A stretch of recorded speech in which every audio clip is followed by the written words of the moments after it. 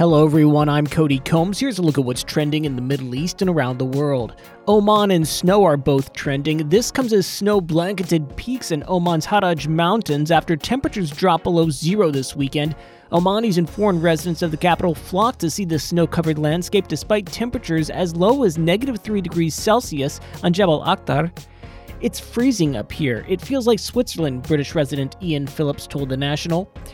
YouTube star Abou-Fla is gaining momentum on social as well. One of the world's fastest rising YouTube stars has started his quest to raise $10 million to support refugees across the region from inside a giant glass box in Dubai. Abou-Fla, a gaming content creator with more than 22 million subscribers and almost 3 billion views, has promised to stay locked inside the structure in Burj Park until the lofty target is reached.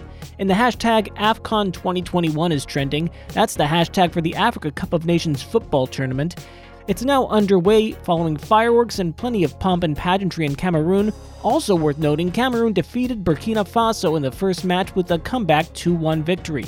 In the days ahead, there's plenty of more football to be played in the 24-team tournament. And with his passing at the age of 65, U.S. comedian Bob Saget is trending. According to the Orange County, California Sheriff's Office, Bob Saget, best known for his role of Danny Tanner on Full House, was found unresponsive in his hotel room. Detectives say no signs of foul play or drug use were found.